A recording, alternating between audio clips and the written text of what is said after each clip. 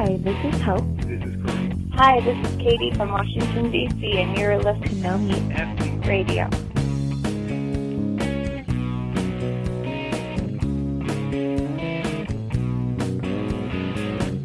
Hey everyone, welcome to yet another episode of No Meat Athlete Radio. This is Matt Frazier. I'm joined by Doug Hay. And Doug, we are talking running today. That's right. Yeah, the weather's getting warm. I've started running again. I mean, I've been running, but I've started more seriously doing it. Mm-hmm. You've got a big race coming up, so we're just going to talk about that stuff, just kind of a casual fashion, taking a little break from the super serious episodes that we so often put out, to chat it up a little bit. That's right. This will be fun. All right, so let's first talk about yours, since it's more pressing. You have a 24-hour race coming up. That's right. So can you explain to us what that is for those of us who don't do that sort of thing? Yeah, it's kind of the silliest idea in some ways of any race ever, because basically there's no finish line. You just run a loop. In my case, it's a 5K loop as many times as you can over the course of 24 hours. So there will be people who do run for a few hours and then probably sit around, have some food, take a nap, and then go back out and just kind of casually attempt to run the 24. I'm going to try to do the whole thing, running pretty steady the whole time. I want to cover at least 100 miles, maybe even a couple bonus miles if I can get them in, if I'm feeling good enough. Mm-hmm. So, can you give us a guarantee that you'll get 100 miles in? I can be the Doug Hay guarantee. All right, there it is. You heard it here first. Awesome. And it's the Black Mountain Monster, which I did when I was training for my 100. I used the 12-hour version as my long run for the 100, and I had hoped to get in like 60 miles, but ended up barely getting more than 50 before I stopped with about, I think, 45 minutes to go or something. Yeah. This particular race is kind of interesting because there's probably only going to be about 25, I think, are registered right now. There'll probably be a couple more. In the 100? Doing the 24-hour, mm-hmm. Right. But then there's also two 12-hour races. There's one in the daytime and one at night. Yep. And then a 6-hour race. And then you can also do the 24 as a team, so as a relay team. And I don't know exactly what the rules are, but I assume you have 4 or 5 members and you kind of take turns running over the course of 24 hours. So I'll definitely be, in this group of really slow people who are just cranking it out, mm-hmm. Trying to get it done. Meanwhile, there'll be other people doing the 6-hour race or the relay that are just flying by us. So that'll be kind of interesting to be lapped, essentially, probably by some of these people. Repeatedly over the course of the... I remember when I did it, you very quickly, your ego just goes away, and you're like, that person must be on the 6-hour team if they're passing me. It just became that. I mean, you didn't know who was running what. I mean, you started to learn who was running what, but it just didn't really matter. Yeah. I don't know. I really like that style of race. I'd like to do another one like that. It certainly suits my style of running well, which is just not doing it for the thrills of being up in the mountains and the views and conquering the mountain, as much as doing it to accomplish this goal, which is, for you in this case, run 100 miles in 24 hours. I like that you could just totally zone out. It's true that the environment is not exciting, but I like that after you've done it a couple of times, you know exactly what it is. And I don't know, when you're 50 miles into 100 and you don't know the remaining 50 miles ahead of you, I think that's way less comforting than knowing exactly what it is. Sure. And you just got to manage to keep moving forward, on this loop. Yeah, there are going to be definitely some pros to this kind of this style of racing, because every 3 miles, every 5K, I'll be passing by a tent that has my family will be coming out for parts of it, my friends. I'll have a big cooler with a big thing of food and a lot of change of clothes. Basically I can count on the fact that every 3 miles, which is a lot in an ultramarathon, I'll be passing by a giant aid station with everything I want plus whatever the race is providing, which will be incredibly comforting. And throughout the night, I'll be knowing that, I'm passing by this familiar group of warm campfire and people drinking beer. Yeah, so that's the scary part, is you could also stop at any time at the... I mean, I guess you have a goal, so you can't quite. Right. For me, it was once I hit 50, it was I'm not doing this anymore. I'm done. I got my 50 miles in, and that's enough. You quit a little early, right? Yeah. I was slowing down. I went out way too fast. I think I was doing 10-minute miles from the beginning of the race. Not intending to, but just was feeling good. I was like, hey, this is easy. It's only a 5-mile loop, and it's not. I just didn't realize. I don't know. It was very easy to forget how long you'd be out there running when it's only a 3-mile loop.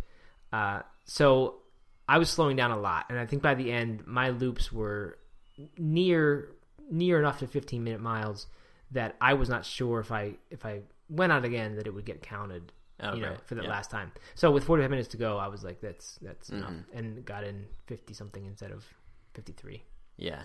No, I think it's gonna be definitely a mental challenge for that reason, for knowing that my house is literally 2 miles away. Right. So I've told Katie that if I want to stop, then she can let me lay down and do whatever I need to, but she can't let me go home. So at 4 o'clock in the morning, the last thing I want to do is lay down in the grass, right? If I'm in a lot of pain, I'm going to want to go to bed. I'm going to want to take a shower and go to bed. Right. But she's not going to let me go home. That's good. I like that. So then, I'm not going to want to lay in the grass. So you may as well just move or walk. Like, really, you can still cover ground walking, and it's not that miserable. You're just, you're eating up time. I put together a pace chart for myself to stay on track, and it breaks down every hour, so I know exactly how many loops I should be if I'm gonna break 100. And it progressively gets slower. So it starts out at about 12.5 minute per mile pace. That includes any stopping, so it'll be slightly faster than that, and gradually gets to 20-minute miles towards the end for the last few hours. So we were talking about this, and I'm curious to hear, what did you actually decide on, if anything, regarding the discussion is how do you best pace a 24-hour 100-miler, if that's your goal? Because unlike marathons, the goal isn't necessarily to negative split or even split it, because that's sort of, not impossible, but way harder to do in an ultra, because there are these sort of failure points that just happen. Your feet just get tired from running that long, and then running through the night as the second half of your race, that's going to slow you down generally. So and you'll be dealing with different pains and blisters and other pains in your feet, and maybe some chafing or whatever it is that basically things that no matter how slow you begin, you can't really avoid. It's going to happen no matter what. So there's not so much benefit to going super slow at first. So anyway, what did you decide? So I'm definitely planning on not negative splitting. I'm not even going to try to do anything like that. I ended up deciding to pace it by loops instead of miles. So originally I was thinking maybe I wanted 60 miles in the first 12 hours or something like that. And what I came to, what it comes to is about 56 miles in the first 12 hours. And that will round out a certain amount of loops or something. And I don't remember exactly how it worked out. And then the next half, so the next 12 hours, finishes out the rest of the 100 miles. But I've split it into 6 hours, so it's really 6-hour goals. And that's when the pacing shifts at every 6 hours. Okay, so at what point will you hit 50 miles? Do you know, roughly what time that equates to? Just because that's how I'm used to thinking about it. Yeah, so I just pulled up my chart here. And I will hit, let's see. Well, sorry. Basically I'm doing 29 miles in the first 6 hours and 29 miles in the second 6 hours. So I'm going to try to hold the same pace for the first 12 hours. So that would be 58 miles in the first 12 hours. So, whatever, that would be 10 and a half hours something for 50 miles. 10 and a half. Okay. That's what I was wondering. Yeah. So, it seems that usually the advice is somewhere between 10 and 11 hours is what you should plan for in 100 for your first 50. Because the advice that I heard was if you run the first 50 in 10, you can hike the last 50 in 14 hours. If that's all you had left was hiking, and hopefully you'll have something more than that. But a 10-hour 50, that's a pretty hard. I mean, I've done near that, you've done under that, and you're pretty wiped out after that. So that's not an easy thing to do. It's not like you have a lot of energy left after that's done. No, and it'll be different. This will be the first. This will be by far the flattest 50 miler I've ever run. It's not completely flat. There are maybe 3 or 4 hills, but they're just pretty short hills. I mean, you can power hike up them in just a few minutes, and then continue on. So it's going to be a different challenge for me. I'm excited because it's different. I'm excited because it's not my typical mountain ultra, which is what I would normally be attracted to. Which I think will be good. It'll be a different type of challenge, and I really have always wanted to get under 24 hours for 100. So this will be hopefully a good opportunity for me to do that.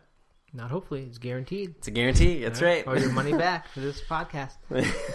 So, Doug, I got an email I said to my wife, inviting us to come sit in the middle and run a loop. Is that an offer you're willing to extend to the entire No Meat Athlete Radio community? Oh, absolutely. I mean, you're not going to turn away that, right? To Black Mountain, North Carolina, tweet me at Rock Creek Runner, and I'll hook you up with my wife, and you can come out and sit in the middle and heckle other runners. I was thinking that we should have like a big. Maybe this won't go over for a lot of people, but I was thinking we could have like a big smoker or something that was tempting all of the other runners except for me, so they're drawn to the smell of meats or whatever it is, and I can just keep on going because I'll know that. There you go. That's not for me. So what food will you have there? Do you know? Yeah, I'm gonna make a lot of wraps ahead of time. I'm gonna do some hummus wraps and avocado wraps and things like that. Some refried beans as I picked up.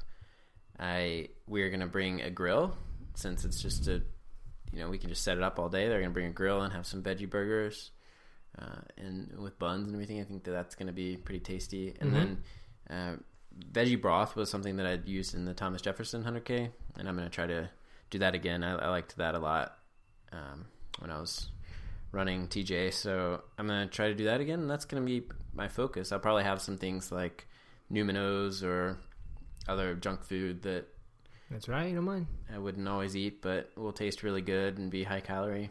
Yeah, so. And I don't know if we've said this on here before, but at the level that you and I are running at, where we're not trying to win the race, a lot of the nutrition strategy is how do you keep yourself happy so that you don't quit. Right. And that sort of becomes the role of nutrition later on. As comfortable as possible. Yeah, right. Because everything about you is uncomfortable at that point. And there are so many reasons why you should just stop going. So you don't want the fact that you feel terrible because you couldn't eat anything or because all you're eating is gels and you can't possibly get down another gel because it just sounds terrible. Right.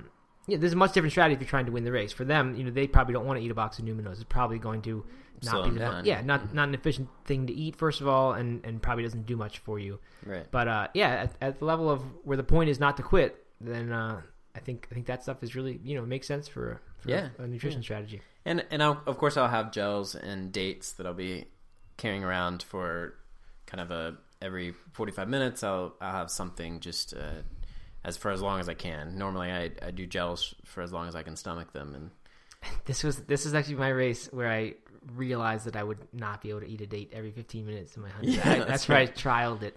And I don't know, I think it was the first marathon of it that I ate a date every 15 minutes, which would have been probably, I don't know. I think I did that first marathon pretty fast, like 4 hours or something. And so I think must have been 15, 20 dates. And I just couldn't do any more after that. That was the end of that idea.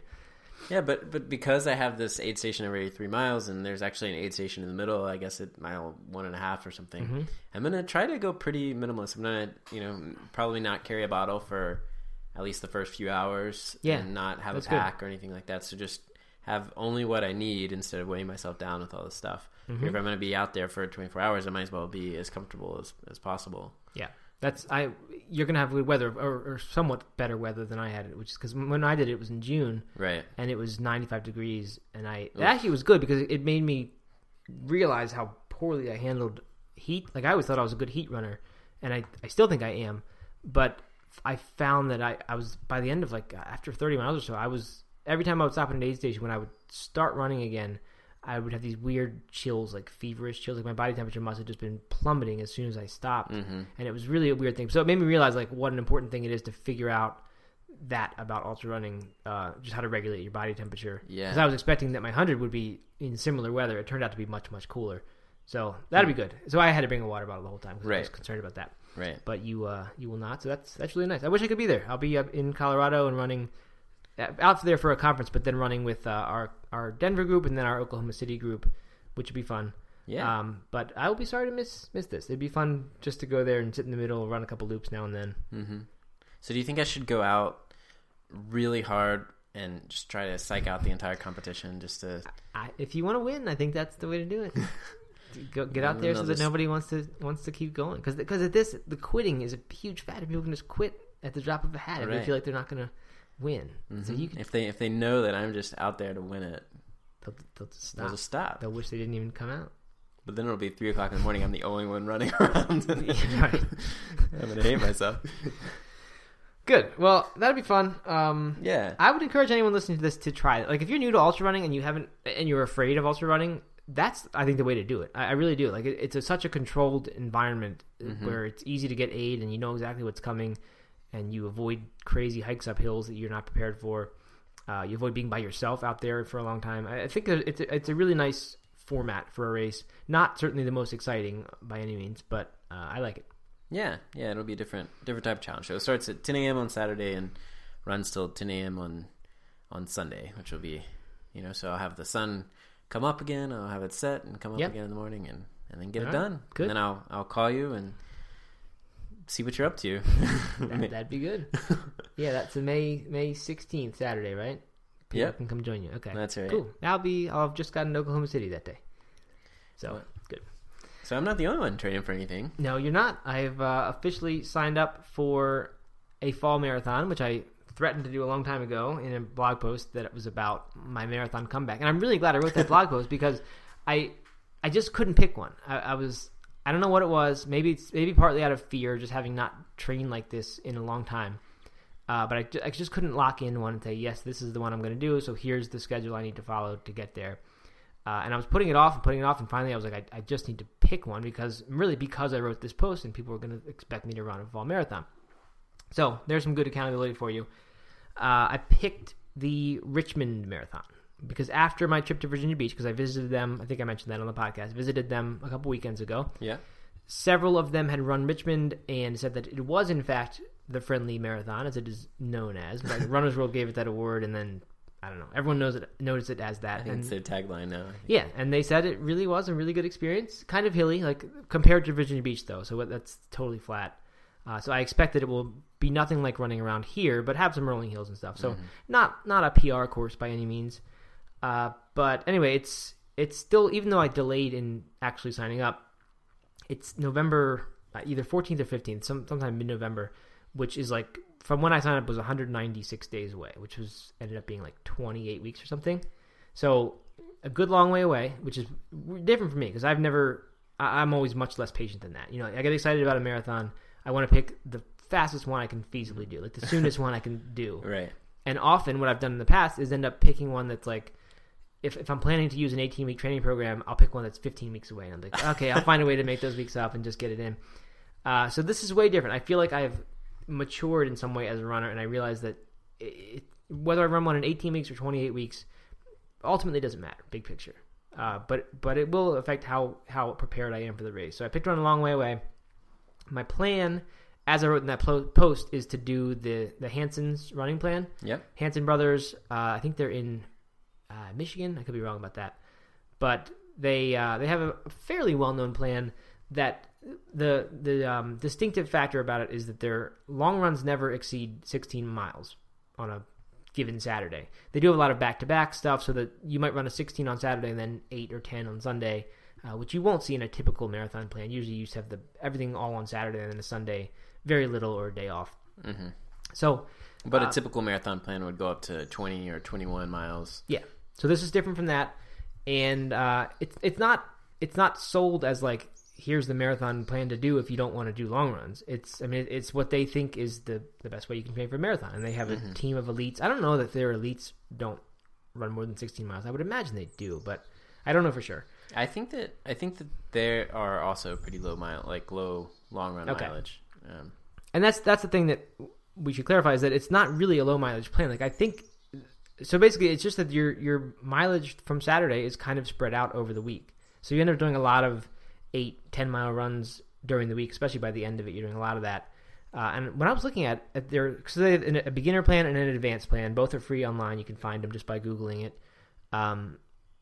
But it ended up, I think, like if I end up completing the advanced plan and really doing it all, I'll be running more mileage than I was training for the 100, I believe. I think something in excess of 60 miles per week or so at the end of it. Mm-hmm. So it ends up being a lot. Yeah, it's a lot of mileage. Yeah, I should verify that. I don't know for sure that that's true, but I think that's what I remember seeing. And what I'm doing for the 10 weeks before that 18-week plan starts, because I have these 10 extra weeks, is just starting with their beginner plan. So they have that. It's like 3 and 4 mile runs mostly in the week, 5 of them. Not so pretty low mileage, but that's somewhat more consistent than I've been. And really, for me, it's about following a plan. Like just right now, going through the exercise of actually running 3 miles when it says to run 3 miles, taking the day off when, even though I don't need a day off, just taking it off because the plan says that. That's something I just haven't really done, certainly not since I trained for the 100, but in the context of marathon training, I haven't really done that since like I was training for the BQ. I mean, I have done, any marathon training I did after that was very informal. It wasn't aimed at being fast as much as just getting a race done.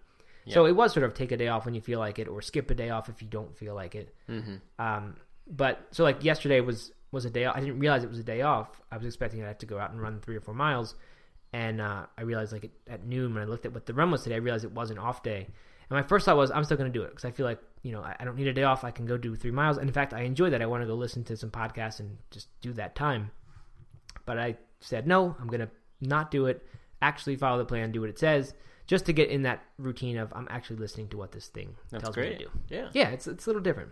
But so you'll build up the first 10 weeks of this plan, of the beginner's plan? Build up the first 10, and then there's no really long run in this plan, or I should, and that's a relative term, of course, but in like one of the final weeks of those first 10, there's a 15-mile run on a Sunday. So my plan is to not do 15 that day, but instead do a controlled half marathon, where I'll plan a route around here. I wish there were a race I could do, but there's not that I saw. But pick a fairly flat route around here, which is kind of hard to find, but I can probably find one that is rolling hills, sort of equivalent to what I'll be running in Richmond. Do a good hard test effort half marathon to see what I've managed to do in 10 weeks of training, and then use that basically to set all my training paces for the race. Figure out what a reasonable goal marathon time is using like the Macmillan calculator. If people have never used that, it's a good calculator. You can go put in a recent race time, 5K, 10K, half marathon, and it will give you your other projected race times. So you know what you should do. And I think it even gives you your paces. It tells you here's your tempo pace, here's your speed work pace, all these different things. Yep. So my plan, I've kind of used heart rate generally in the past as a training guide. Actually, I should step back. When you're trying to, this question comes up all the time. People look at a plan and they say, okay, how do I actually know what my paces are for tempo run, speed work, even the long run? Because people will say, should I do it at race pace? Should I do it way slower than race pace? And there's lots of different schools of thought. But the ways I've done that before are I've trained according to heart rate before, where you do those workouts just to get your heart rate to a certain point, which works, not hard to follow if you have a good heart rate monitor. The problem is that, when they tell you, like, when you figure out, first of all, what your max heart rate is, especially if you're just using a formula, that's not really a universal thing. I mean, it's an estimate, and right. you can go get way more accurate assessments done, but most people don't do that. And then even the workouts and the zones and things like that. I mean, even that is still just kind of an estimate based on large numbers of runners, and they say this is our best fit line. We think at 70% of max heart rate is when you switch from this zone to this zone. If you really want to know and do it right, you need to go actually get whatever kind of test done at a gym or fitness center. Mm-hmm. So that's one way. Like when I trained to BQ, though, I was close enough to my Boston qualifying time that I said, this 3:10 marathon is my goal, so that's the marathon pace I'm using. And then from that, using a calculator like Macmillan, you can back out all of the training paces that you need to be running at. So that was another way if you have a set goal in mind. But then this other way, what I'm going to do here is just run a strong test effort at the beginning, because I don't have a specific goal for this race. But just run that half marathon as a test, assuming the conditions are going to be roughly similar to how they'll be at the marathon, and then use that to dictate the paces. And probably, with not having trained hard in the past few years, really, I expect that I'll probably be making a lot of gains after those initial 10 weeks. Like, still be making them pretty quickly. So it's probably something I'll need to adjust with a 10K race, or maybe even half marathon later on in the training program, right? And pick the paces that way. But yeah, that's my thought when I hear you say this, is that it's been so long since you've been doing a formal training plan, like you said, and I think that you'll see some big gains at the end of those 18 weeks. Yeah, I think so too. So I'm excited about that. It has made me start eating better. I've actually been doing, better again, subjective. I've been doing 80-10-10 in the daytime, and then after at dinner time, switching over to cooked food and still no oil, but just raw fruits and vegetables during the daytime. Really watching the fat, which I've always not cared about at all, other than when I'm doing 80-10-10. But it is very difficult to keep your fat under or at 10% of calories. And in fact, I think that's the worst part of 80-10. As far as long-term health, I think we should have more fat than 10%. Just my opinion based on some other things I've read. So I've said, I can get up to 20% fat and I'll be okay. If I do that, to me, that's still following the diet that I'm trying to follow. Mm-hmm. In fact, I heard Mike Arnstein, the fruitarian, I listened to his old interview on the Ultra Runner podcast, which is a really good interview. It gives you a good glimpse into his enthusiasm and personality. But he says some people find they're better at 20% fat. Some find they're better at 10%. Some maybe even less than 10%. For him, he said he really likes being around 10%, and that works well. But, and this might be getting kind of specific, but if you just eat fruits and vegetables all day, raw, 5% of the calories there roughly are going to be from fat. So that means you have 5% more of your total calories to work with if you're trying to stay at 10%. So 2,000 calorie diet, if that's what you're following, which not everyone is, but as an example, 10% of that is 200 calories, which is divided by 9 calories per gram of fat, only somewhat a little bit more than 20 grams of fat or something, 22 grams of fat. And that's for 10%. So you only have 5 to work with. So that's 11 grams of fat for the whole rest of the day. So that's what you're using for the dinner? You're trying to follow the 10% after? I'm kind of I'm trying to just limit it. I'm not really looking at that carefully, but I figured out that basically half an avocado or half an ounce of nuts is 5% of my day's calories in fat. Yeah. So you're automatically getting 5% from fruits and vegetables. Then I can add in to a salad half an avocado. That gets me at 10%. And then if I'm adding nuts or something into a smoothie, which I do, I want to get more than 10%. Just a handful of nuts will put you up at 20% with the avocado and the fat that's already there. So it's very, very easy. And you can see how people, I think if you're not paying attention to this, you could probably be eating 50% of your calories from fat and not realize it. Because these tiny amounts, if you're snacking on a huge bowl of nuts and an avocado, throughout the day, that you're getting a ton of calories from fat. Which I'm not here to say whether that's good or bad. I just don't know enough about really what that does. And I think it seems that people really do thrive on a variety of diets. And you see paleo athletes who are winning races, and you see fruitarian athletes winning races. So I don't know that one is better for sports, a different amount of fat. But anyway, I'm trying to keep it around 20%, and it's hard, but I like it. I like how I feel this way. I really do feel like I need less sleep. I just wake up earlier naturally, and I'm not as tired at bedtime. So I enjoy that out of it because I would rather have more waking hours than not. I'm super sleepy this week, so maybe I need to. There you go. I need to start. Yeah, I don't know. I like it. I like it in the warm weather. It's just really easy for me to eat. Way easier to eat fruits and things like that throughout the day when it's warm out than when it's cold out. I'm just not in the mood for that stuff when it's cold out. And they're better. I mean, like cantaloupes right now more in season. More in season, and they're exactly. yummy. Exactly.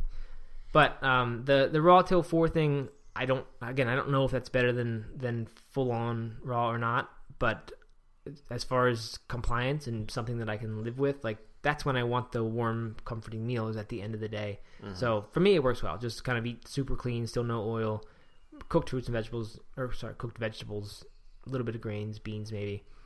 But anyway, that's my plan.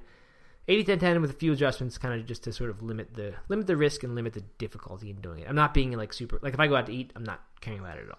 Right. Just because I don't have reason to be that strict about my diet. Right. I don't think.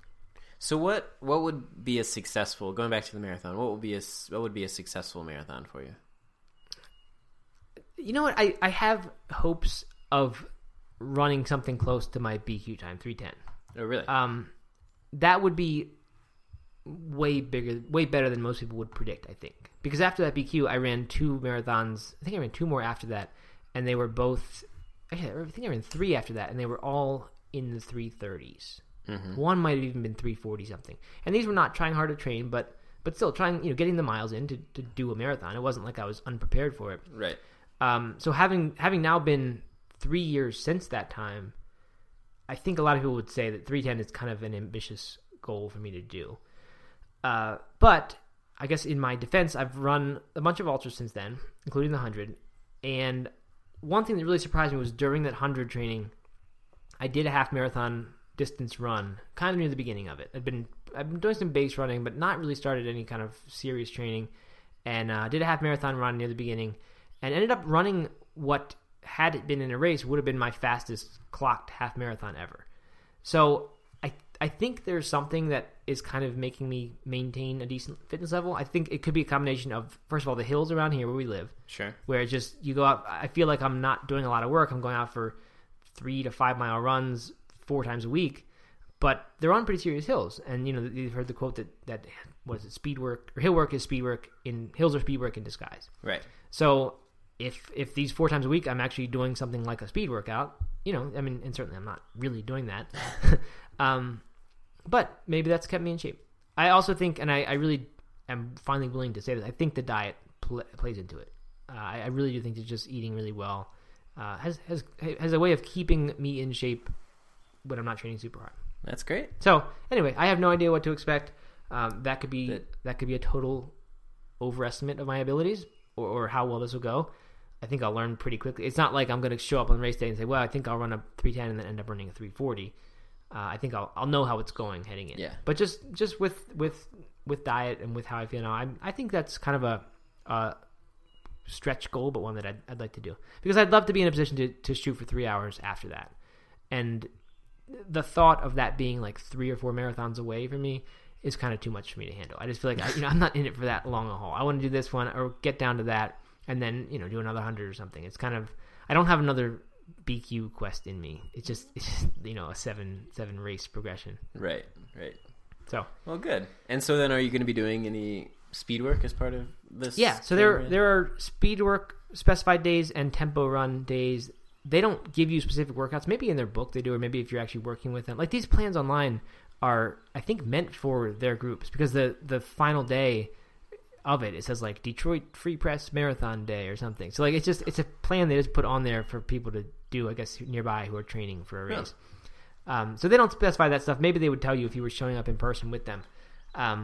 But my plan for that is to take the Run Less, Run Faster workouts, because that was the program I actually did when I did qualify for Boston, and I love the workouts in there. The speed workouts and the tempo runs, they very specifically said exactly what to do, what paces to do it at. Every repeat was specified, do it at this pace, and it worked for that. It worked really well. That itself was a 10-minute PR for me, that race, over what I thought was about as good as I could run before that. So that was a really big PR, that race, and I think it was partly diet, but I think a lot of it was just that program worked really well for me. So I'm going to take those speed tempo workouts and kind of apply those to this one. Except we did mention that there's a group in Nashville that does some track runs. Yeah. So I won't be super strict, and if we do that instead 1 week, or several weeks, that works just as well for me. Cool. Yesterday I was running with my running group in Black Mountain, and we don't normally do this, and I don't think we're going to continue to do this very often, but we were doing half-mile repeats around the little lake, Lake Tomahawk in Black Mountain. Uh-huh. And so it wasn't a track workout or anything, but we were doing half-mile repeats and just really pushing, and then we did a fast finish back to the bar where we finished all of our runs. But it was the hardest I had run, like, in probably a couple of years. and it was the first time I thought I was going to puke. I've puked during runs, but of course, late in an ultra marathon for a completely different reason, you feel completely different. But where you're running to the point, so hard that you feel like you're going to puke, that was it was hard. It felt good, and afterwards I was like, wow, I really worked hard today, and that felt good. But yeah, speed work is tough. As we've said before, that's kind of one of the reasons I've delayed getting back to this. I've been saying for really since the 100, I said I would like to run a fast marathon again and get back to that. And here we are a year and a half later, and I've only finally decided to actually sign up for a race, because it's a daunting thing to think about doing a workout like that every single week, or multiple workouts like that every single week, even if they're not all speed workouts. Right. Like when I had this really successful training season, that's how 3 workouts a week were: the long run, the tempo run, and the speed work. They were all, every one of them was like in the middle of it. I said, "There's no way I'm going to finish the second half at this pace," and it's like 1 more mile I'm going to do, and then I'm going to quit. Yeah. And it was that the whole second half, and every time you would barely do it and just be exhausted and gassed and like want to puke basically. which in hindsight, you look back at that, it's like, man, that was great. I was great. Right. But man, in the moment of that, it's hard. It's really a lot of pain you're putting yourself through. And it's way different from the training that we have done recently, where it's just go out there, relax, listen to a podcast. So I think that's a big part of the reason for my delaying. It's just knowing what it's like and remembering and realizing it's been a long time since I've done that. So that's how I'm planning to actually run all 24 hours of, of my 100. Yeah, you should alternate, like walking with sprinting, the 3 mile loops. What if I did that? Just pass everybody, and then everyone passes you. Oh my gosh! I wonder how long it'd take for somebody to tell me that was a stupid approach. I bet not long. I bet the second time you pass someone sprinting by them, you'd start getting some comments. That's great. Good. Well, that's an update on us. It's a selfish episode, just about us, not about the listener at all. You're not supposed to do that. But hopefully people got some insight out of this, and feels good for us after having been in kind of academy promotion mode for the past few weeks. Yeah. Anyway, I don't want to. We won't go back into that, of course, but we should mention that we changed the deadline. It was going to be Tuesday, May 12th, as the last day before the price goes up and this stuff bonuses go away. Decided to also put together a little email series launch for the No Meat Athlete readership audience, not just the podcast listenership. So we figured we'd bunch it all together, and the tentative deadline, I think now is going to be Thursday, May 21st. So you've got a little more time if you're on the fence about the academy, you want to make a decision. Thursday, May 21st would be the last day to get in with all the goodies and the lowest price. So that's all we'll say about it. If you're interested, it's at nomeatathlete.com/academy-invite. And with that, I think that's it. I've got to run today. You gonna run, Doug? No, day off. You're tapering, right? I'm tapering. You're in serious taper mode now. Well, yesterday I did that workout, and that was kind of my last real workout. Hey, you can't be doing that. What are we doing? I know. 10 days out. Well, 10 days out is when I normally do my last focused run. I did 10 miles yesterday, and then about 4 of those were during that workout. And then now it's all just feet up. Good. Okay, I hope so. Recliner in full recline mode. Mm-hmm. Good. All right. Listen to the Selfish podcast as we edit it. There you go. Good. All right. Well, I hope you guys like this, and we'll be back with another one soon. All right. Talk to you later.